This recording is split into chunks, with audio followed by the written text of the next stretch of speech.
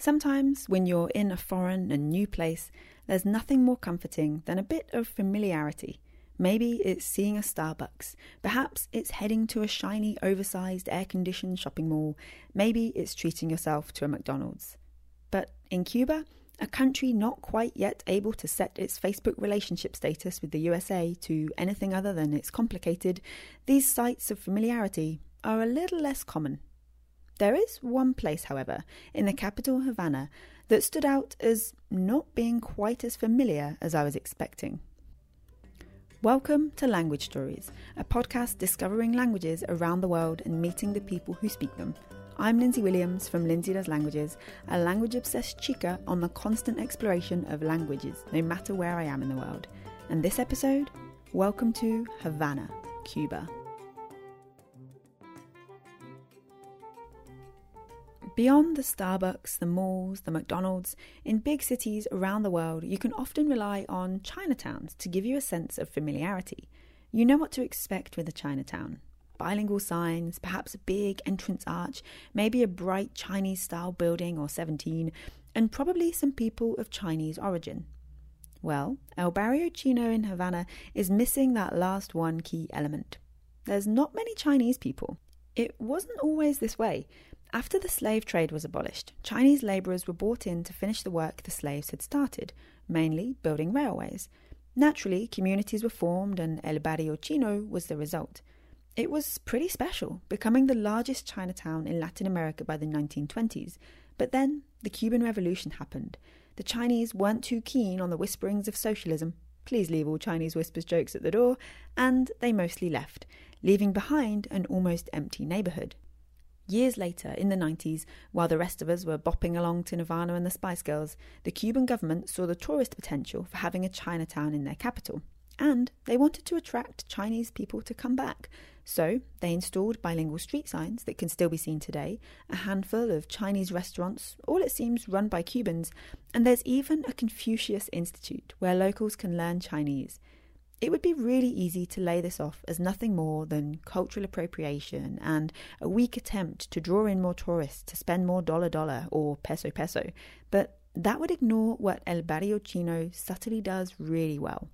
One of the things we missed on our first stroll through Chinatown was a small park with a Confucius statue in the centre.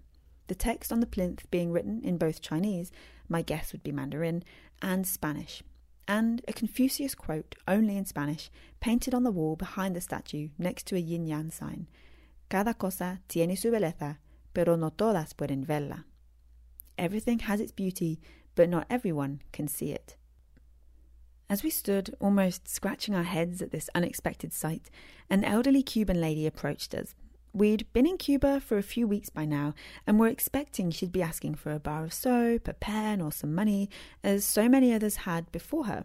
But instead, she just wanted to tell us, for no money, that around the corner was an even more impressive sight, one we would have missed without her. Of a school?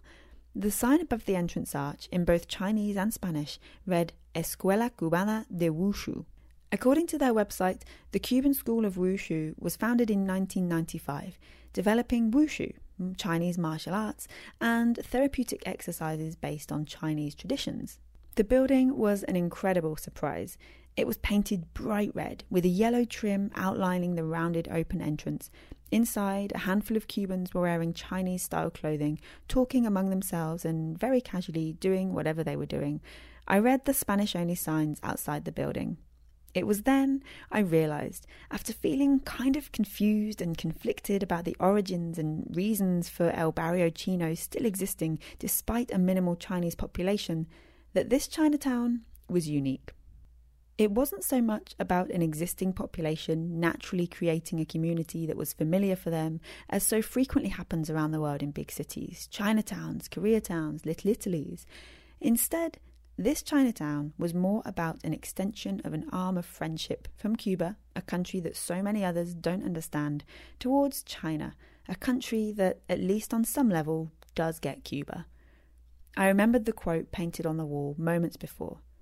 Cada cosa tiene su belleza, pero no todos pueden verla. Everything has its beauty, but not everyone can see it. Coming up next time on Language Stories, another North American city often considered to be bilingual, but as you'll see, it goes way beyond that. We visit Montreal, Canada. You've been listening to Language Stories, a podcast by Lindsay Does Languages. If you like what we do and you like video, then head over to our YouTube channel where you can watch the sister video to this podcast episode. Just search Lindsay Does Languages on YouTube, and on our channel you'll see the playlist for Language Stories.